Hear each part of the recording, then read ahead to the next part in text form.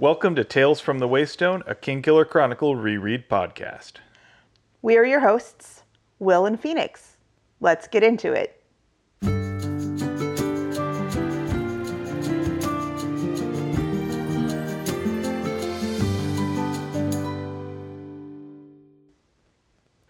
Welcome to Tales from the Waystone, episode 33, Down the Tunnels, where we will be looking at chapter 68 of The Name of the Wind through the lens of tunnel vision. A quick programming note. If we sound a little echoey or a little bit different than we normally do on our podcast, it is because we are out of our house and in someone else's. A dear friend has offered her home up for us to get a little bit of time away from the normal confines of our space, and we have graciously taken her up on that. And there's a beach nearby. Change of scenery does you wonders. Absolutely. If you are new here, welcome. A little bit of explanation of our podcast.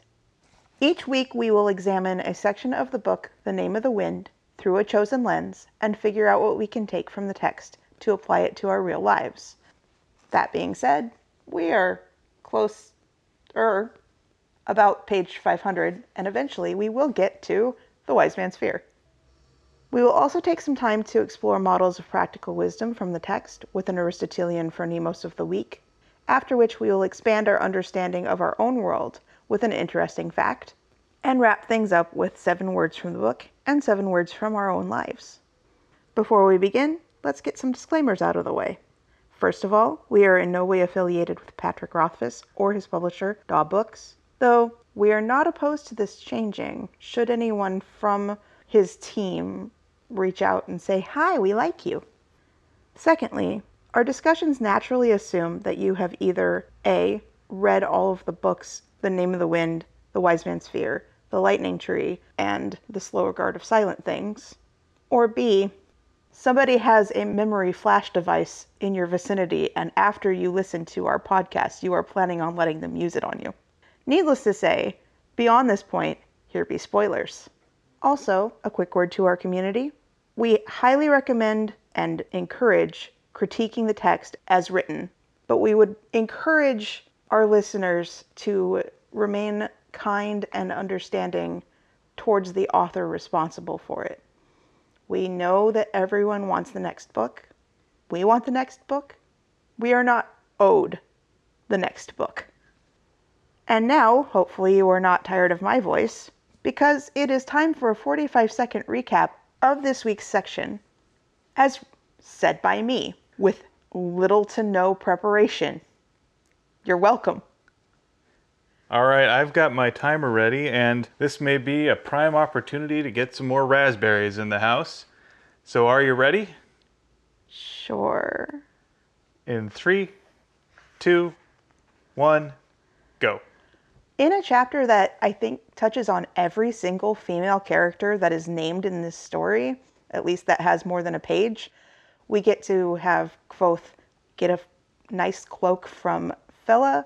We get to see Denna leave the Aeolian. We get talk of Davy and how Kvothe is kind of pissed that he doesn't have a chance to pay her back.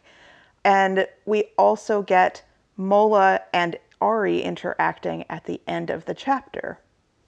Done. 35 seconds. Not bad for just pulling something out without thinking about it, huh? No raspberries anyway. Yeah, but it might have been a little bit of a cheat. Either way, it works. I'll accept it. We're just going to be all in a relaxed space. Beach episodes are fun. And echoey. Let's get into it. Maybe I'll give you a chance to speak now. It's all right. I'm enjoying just being able to relax here on a couch instead of sitting on the floor in our studio, so... Our studio. Our spare bedroom. Tomato, tomato. So we chose this week the theme of tunnel vision because it's a theme that accurately describes many of the characters in this section.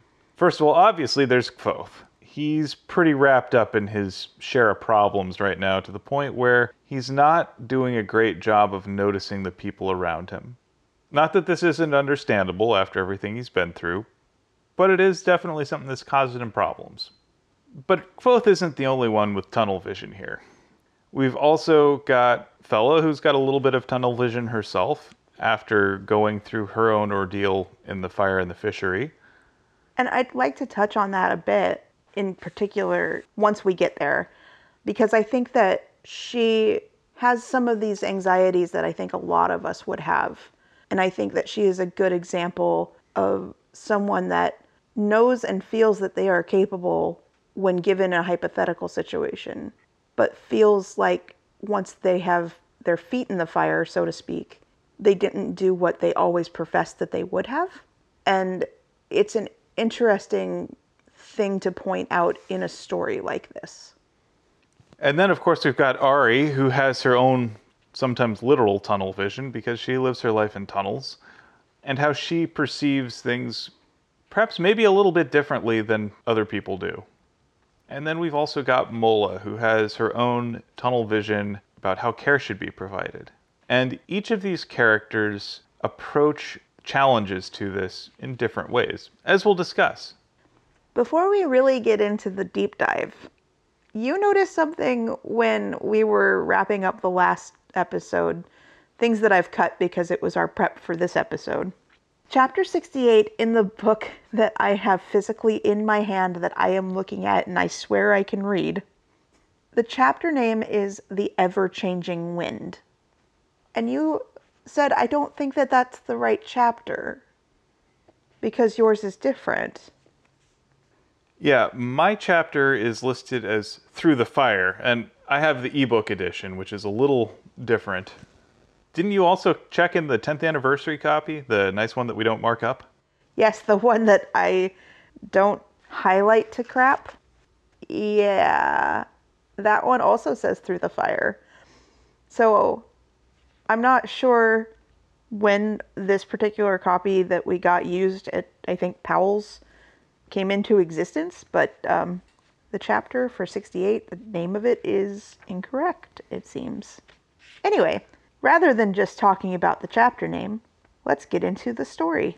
The revised chapter name of Through the Fire, I think actually is really good at explaining how situations of crisis can create a sort of tunnel vision effect on how we view our immediate past. So in this case, Kvothe is thinking pretty much exclusively in crisis mode. He's thinking about the debt that he has to Devi.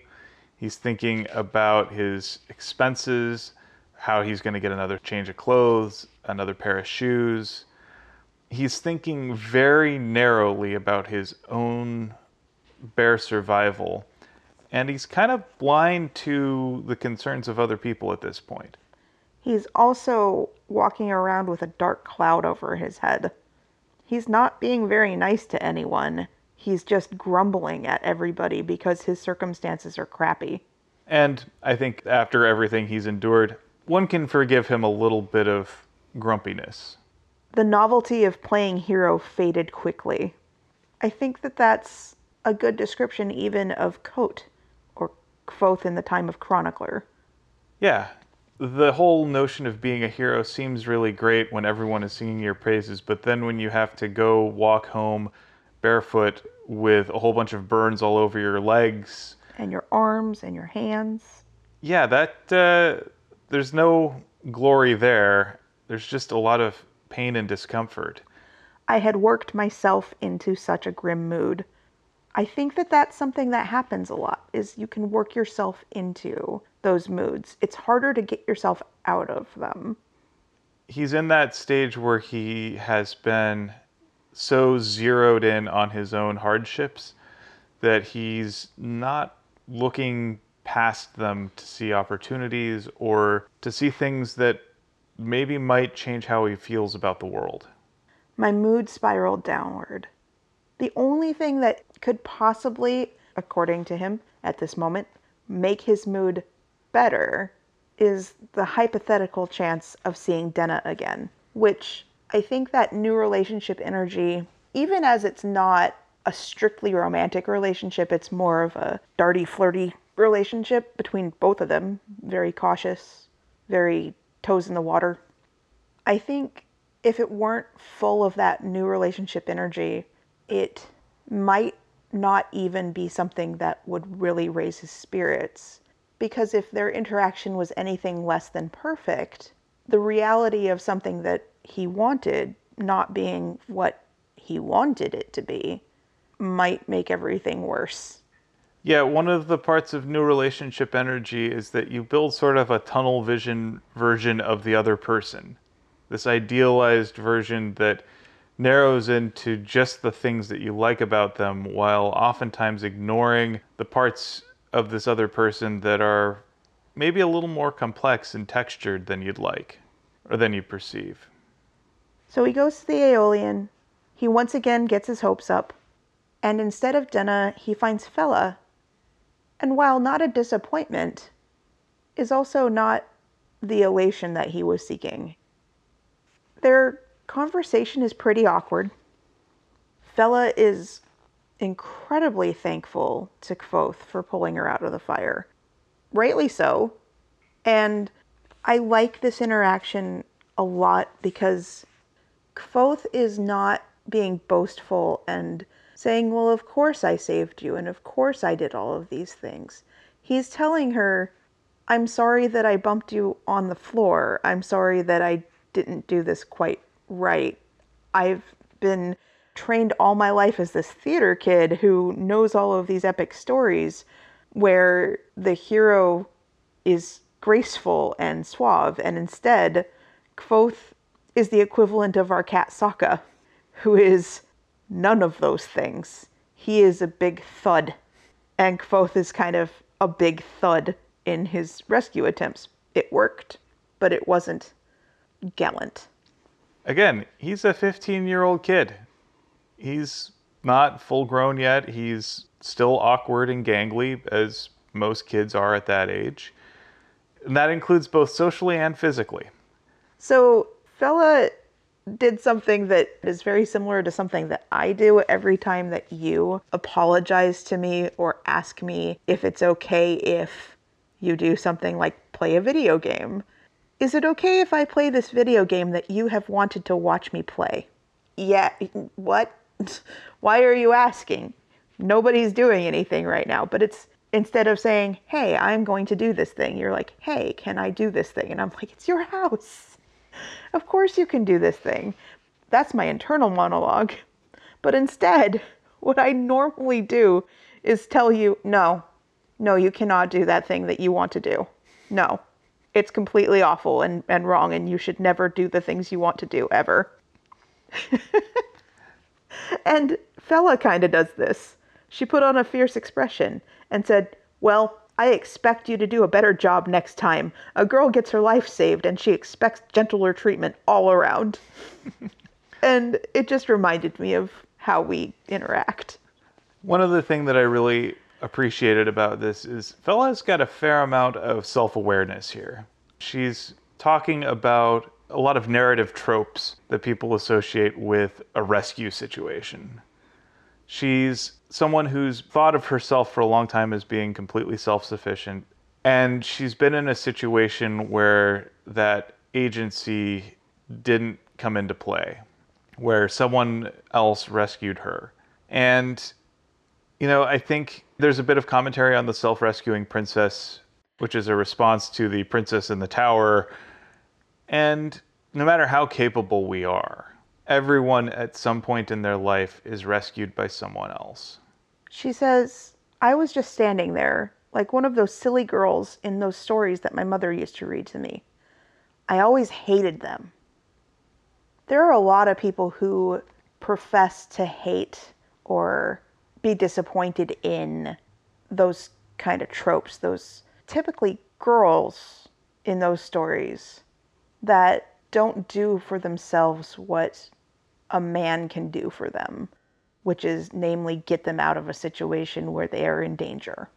But I think that a lot of people have those same attitudes towards, but I would do something different. I would make sure that I got out without the need for another person. It's easy to look from the outside and judge the actions of the people that are on the inside.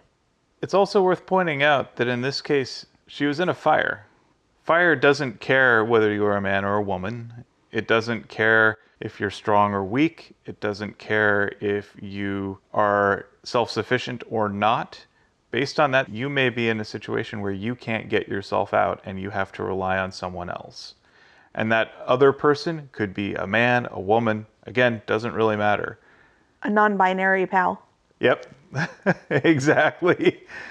In this instance, Kvothe is the one that is in the position where he can help her get out of this situation. And had Fela been the one in the position to use the drench and thus protect herself from the flame to run through it to save Kvothe, she probably would have. And it was just a matter of happenstance that their situations were reversed. I think, though, that you're making an assumption that in real life she would have done something like that and not just saved her own skin, which comes down to kind of a cultural assumption that we have. A lot of the times I've noticed in the United States, in response to a tragedy that seems like it should have been preventable, all of the backseat drivers to the tragedy act as though they themselves would have done something different. They would have jumped through the flames, or they would have been the good guy with the gun that stopped the bad guy with the gun.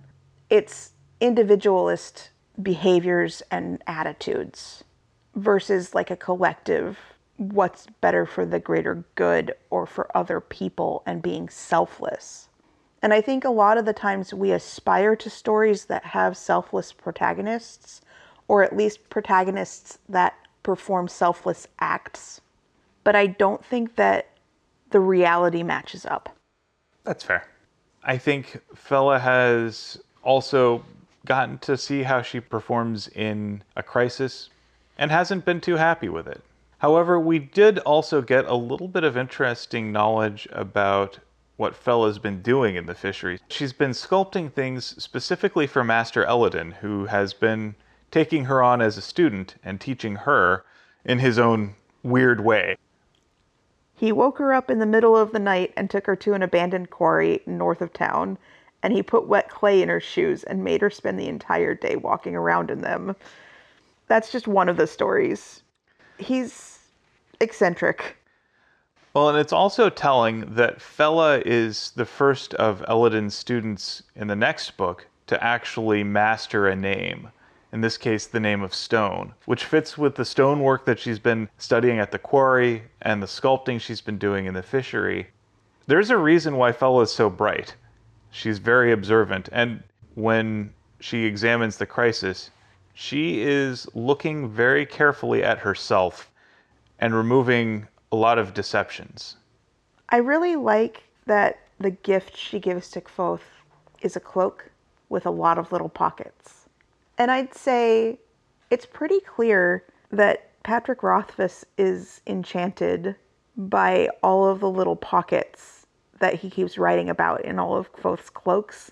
So recently I watched a video on YouTube, and it was a girl that I enjoy watching her vlogs talking about how she went wedding dress shopping. And one of the wedding dresses she tried on had pockets. And that almost sold her on the dress. Pockets are great.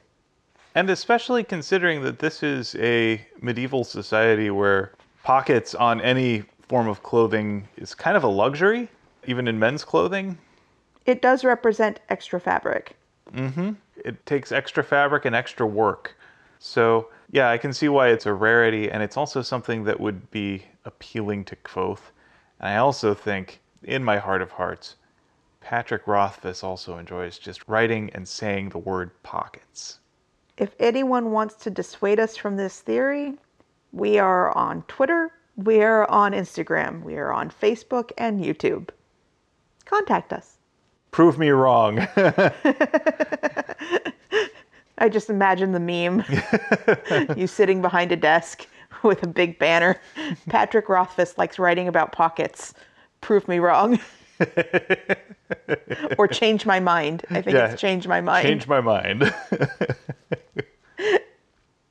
So at this point, while Fela is putting the cloak around Kvothe's shoulders, Kvothe sees a familiar shape. I don't like the way that is written about, because it's Denna. It's a person. Ah. Yeah, the shape is how Michael Myers is referred to in the Halloween movies, so... Great, that makes it better. Anyway, one of my other theories is that Denna may or may not be at least familiar with the Fae, and may or may not travel through the Fae. Because you'd think that Stanchion and Diok would have mentioned something about Denna being there, and they know who's in their establishment, but Denna just walks out the door without a word. And Kvothe immediately assumes that Denna assumes that Fela is flirting with him. He wants so badly to just go and run and explain, as though he did something wrong by having a friend or having, an acquaintance who also happens to be a woman. Anyway, sometimes the way that men are written about is dumb. And, honestly, if that's what Denna truly believes, that is on her. It's not up to Kvothe to prove otherwise.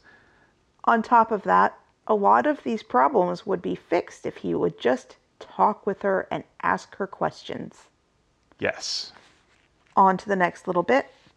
It took Kvothe an entire day and a bit to remember about Ari living below the university and remembering that drains go down.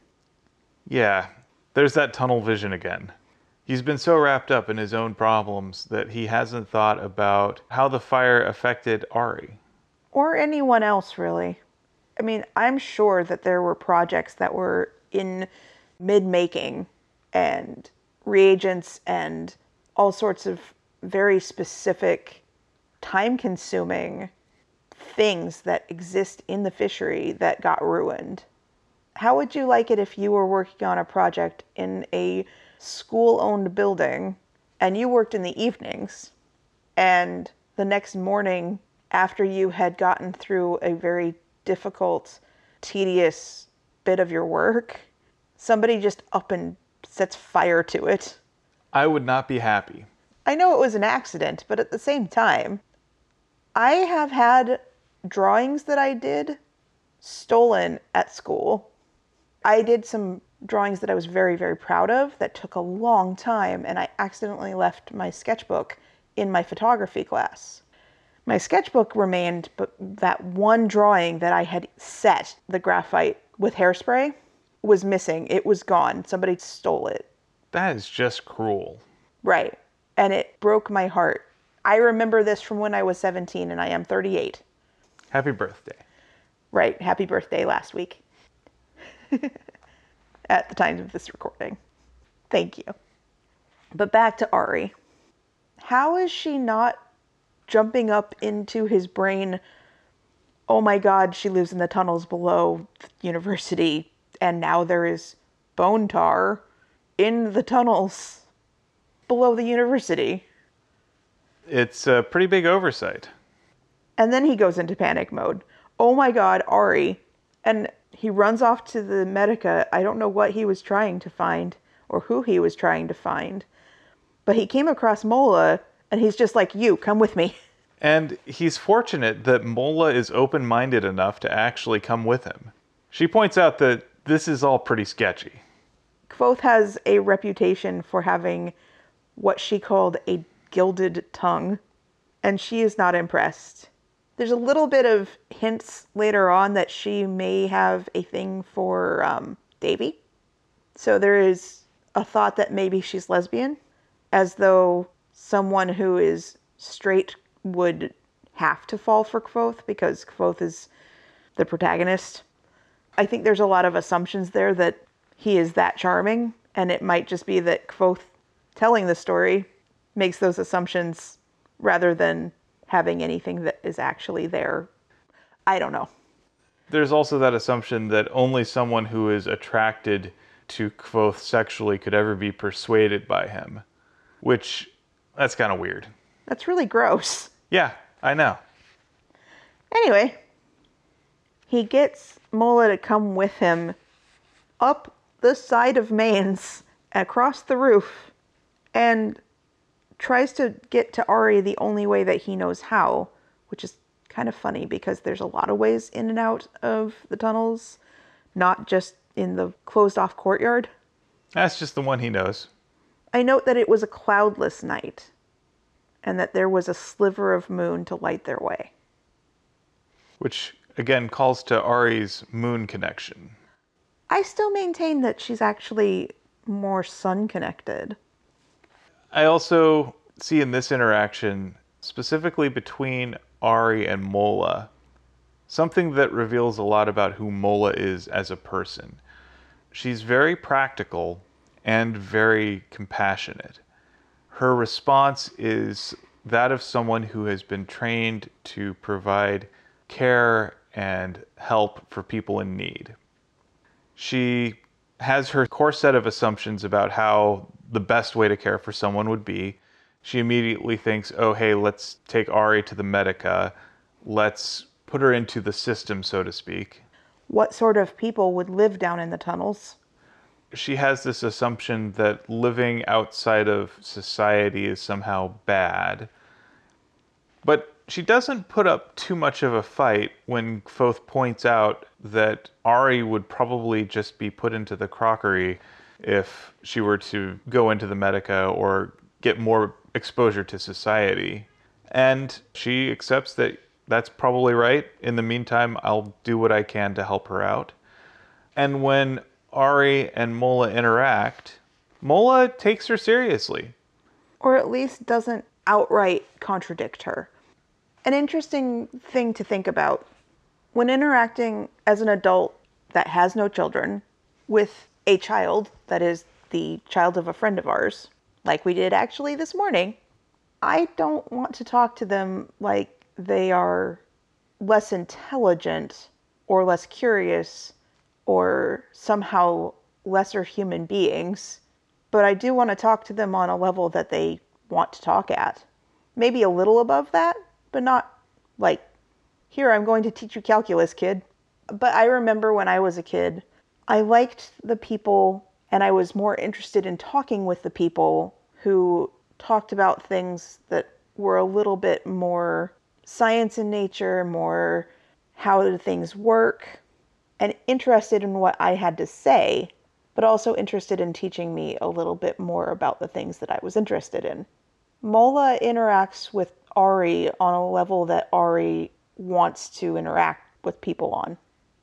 She doesn't try to force anything from Ari. She doesn't try to change what Ari's behaviors are or what her attitudes are. When presented with things that we would consider odd, that Mola probably would consider to be odd, she rolls with it. Yeah, she just adjusts her worldview and says, okay, this is how this person is, and moves forward. She doesn't try and condescend to Ari. She doesn't talk to Ari like she's a child. She talks to Ari like she is someone who just happens to speak a different language and speak about the world in different ways. So instead of trying to come down to Ari's level, she moves over to Ari and speaks with her where she is. I think that speaks very highly of her as a person. Another sun connection. Speaking to Mola, Ari says, "You have sunny hair, like me. Would you like an apple?" I like that because instead of coming and rushing at her and saying, "Hey, I need to take care of you. Are you okay? Did you inhale smoke? Did you get burned? Blah, blah, blah, blah, blah." Like, Kvothe is kind of like that. "Oh my God, oh my God, oh my God, are you okay? Are you okay? Can I bring over a person that can take care of you? Please, please, please, please, please." Mola is like, "Hi, I'm a person. Please don't run away." I think what we also see here is Mola using a lot of passive observation. She is trying to see Ari as she is and not as she thinks she ought to be. We quickly discover that as tunnel blind as Kvothe can get, Ari is perfectly capable of handling herself and has been able to avoid any real discomfort from the fire, to the point where really her only problem is that parts of the underthing now smell like cat piss. I like the juxtaposition of Ari seeming like this delicate little thing to be taken care of, and the whole underthing smells like cat piss now. Very frank, very holy God, yes. All of these things that you look at her and you're like, that's not the words that I expected to come out of your mouth. I like that she isn't some weird trope of a character. And as much as Kvothe feels compelled to take care of her, she's perfectly fine on her own. She's been living on her own for years. We assume. We're led to believe. Fair enough. Kvothe's assumptions are blinding him to actually seeing her as she is. Ari gets Kvothe to play the lute for her and Mola. And in a little weird mirror to something that you have said before about how you've had to play your guitar with a Band-Aid on your pinky. Thankfully, my injured thumb was on my cording hand, where it could be a relatively minor inconvenience. Which means it's up on the neck, which means that he is playing correctly by not having to support the neck with his thumb, but rather that his hand can kind of move freely across the strings and across the neck. It's an interesting detail, and I rather enjoy all of the rather minute bits that are talked about in terms of the music that Kvothe plays, in terms of his passion for it, and the care that Patrick Rothfuss takes with someone who plays music. Before we leave Ari, she says to Mola, his voice is like a thunderstorm, which calls to mind the flame, the thunder, and the broken tree again. There was a fire down in the grates below the fishery. Kvothe has a voice like a thunderstorm. There is an apple tree. It is not broken, but there's a tree. Finally, we have a little bit of a wrap-up between Kvothe and Mola. And it's pretty clear that Mola is all in on Team Ari. She's already making plans to make sure that she gets some clean clothing, even if it's a little too big for her. Except Ari won't accept secondhand clothing. Which is also interesting, and Mola's response is, she doesn't look very Shaldish to me. Mola doesn't take this as something that's an oddity or anything like that. It's just a different cultural set of expectations, and she rolls with it. There's a nice little bow of Kvothe taking Mola's arm and letting her support him on the way back to Anchors, as he is wrapped in the cloak that Fela got him. That's the first real companionship I've seen him express with a female character. The first bit of trust. And I love that she is a doctor, or at least a medical student. That thought that you can trust science and a healer, and that despite being no nonsense, she is a comfort. Yeah, Mola definitely reminds me of a lot of friends I've known who are nurses. She has that very direct and to the point view of the world, but it's also filled with compassion. And for someone like Kvothe, trust doesn't come easy. It's very telling that he actually gives it to her, because he's trusted her with some fairly major things about himself at this point. Namely, his friendship with Ari, which he's hitherto kept almost entirely secret. And she's earned that trust 10 times over. And you can see why he's able to actually be vulnerable around her. I think it shows some character growth. And on that note, I think it's time for us to talk about our Phronimos. It is your turn. Yep. And so our choices here are, well, it's never Kvothe, obviously. Our choices are Fela, Ari, and Mola. Stanchion and Diok show up briefly, but they don't really have much to say. But I had to really go with Mola here, just because she shows the kind of flexibility in her thinking where, while she may occasionally get details wrong, her core worldview is big enough to encompass a change in those details. For her, the most important thing is to do what is right for her patient, for another person in need. And if what that person truly needs is different from what she would initially expect, she is not married to that expectation. She'll change to find what will work best for her patient. And that's a very difficult thing for a lot of people. I know I struggle with this sometimes. Oftentimes, the help you want to give is not the help that someone needs. Or wants. And you have to be able to accept that. She does a really good job of that here. She doesn't try and argue Ari into accepting a secondhand set of clothes. She just accepts that, oh, she just doesn't do that as a matter of culture or practice or what have you, and then moves on and tries to find other solutions. And she also is quick to disabuse Kvothe of the notion that he has to be solely responsible for Ari's well-being. Also, that Kvothe doesn't have to be solely responsible for his own well-being, that he can lean on others, that he can get help when he needs it. Like we were saying earlier in our discussion, everyone needs help sometimes. Mola is quick to offer that to him, no questions asked, no strings attached. That's a good way to be. I think you chose well.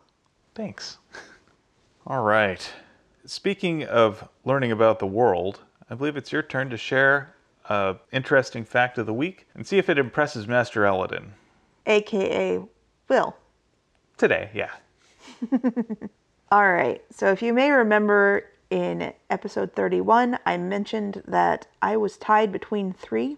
Hopefully I left that in the edit. If I didn't, let's just put it this way. I was tied between 3.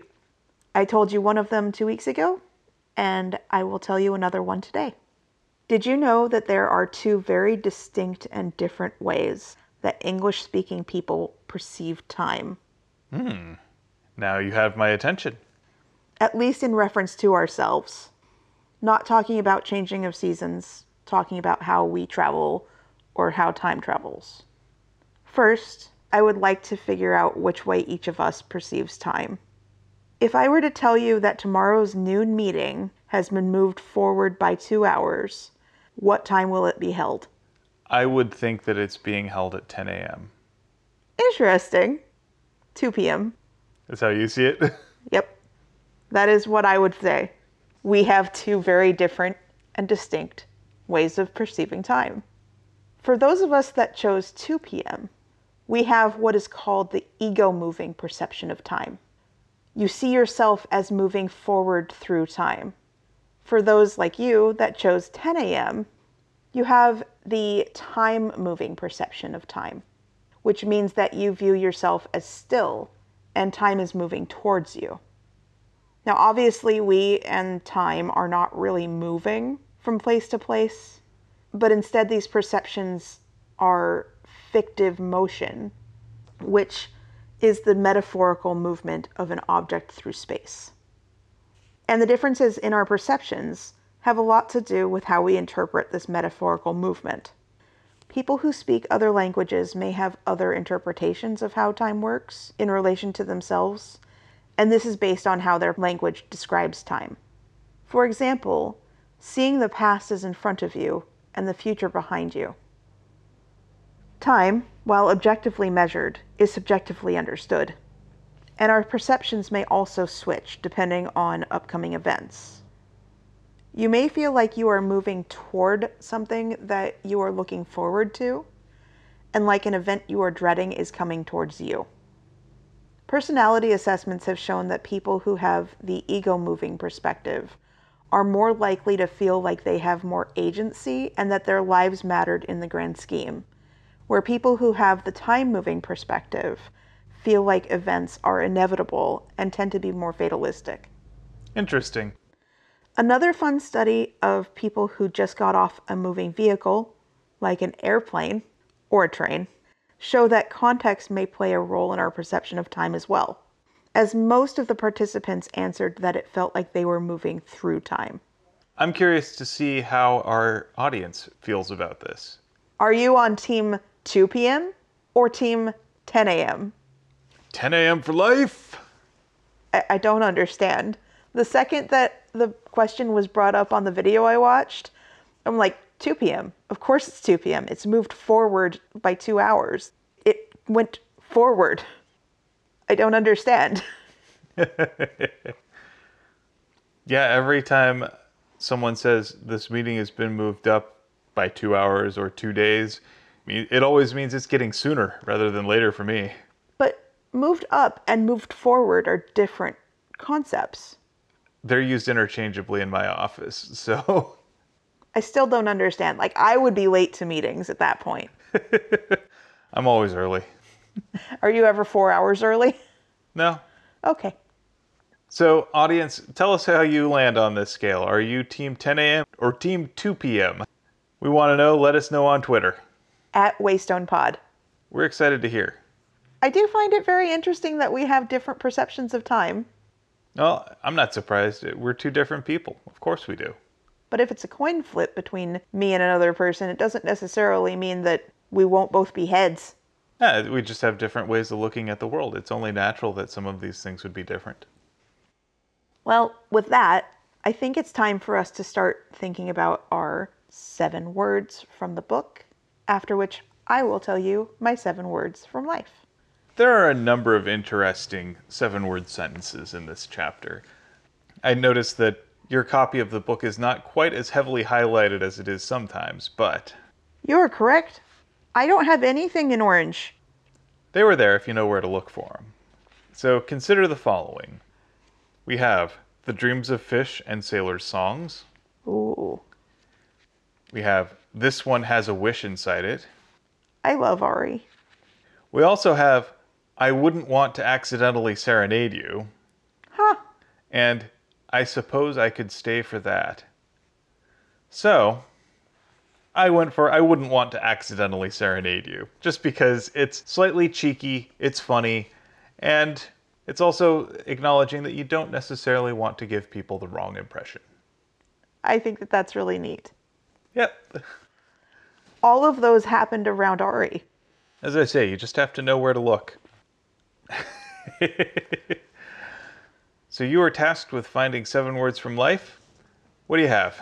So my 7 words from life this week.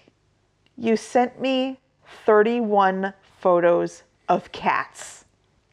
Yes, I did. On our little chat between ourselves on Messenger. Occasionally, will send me just a photo dump of other people's cats. Specifically the ones that are the cats of his coworkers. And it never fails to make me just very happy and to smile if I'm having a hard day, if I'm having a happy day, if all I've done that day is play video games, which highly recommend taking some time to do that. I get a little notification. I look, 31 photos of cats. And because this is an audio medium and not a visual one, you cannot see the absolutely delightful smile on Will's face right now. But it's there. My coworkers have many cats, and we all have a Slack channel dedicated to sharing pictures of said cats. So it's always nice to share that joy with people I love. Oh. Let us know if you'd like to see more pictures of our cats. I'm happy to post them on Instagram or Twitter for your viewing pleasure. Absolutely. And with that, I would like to thank you for potting with me. Thank you for potting with me. Join us next week on Tales from the Waystone as we discuss Chapter 69, nice, of The Name of the Wind through the lens of looking without seeing. Because we're 12. Nice. Hey, if I'd have said it. Yeah, you would have said it. Uh-huh. Okay. And with that, we'd like to extend a huge thank you to Shawnee Jang for our theme music. And to Patrick Rothfuss for creating a world that we enjoy exploring. Audio production and editing, courtesy of me, Phoenix McCullough. Project management and writing, courtesy of me, Will McCullough. If you would like to help support our show, please consider becoming a patron on our Patreon page, patreon.com/waystonepod, where you can get access to our show notes, early access to the podcast, special Patreon-only bonus pods, and other exciting items. And with that, here's to one more day above the roses. To one more day above the roses. Ding!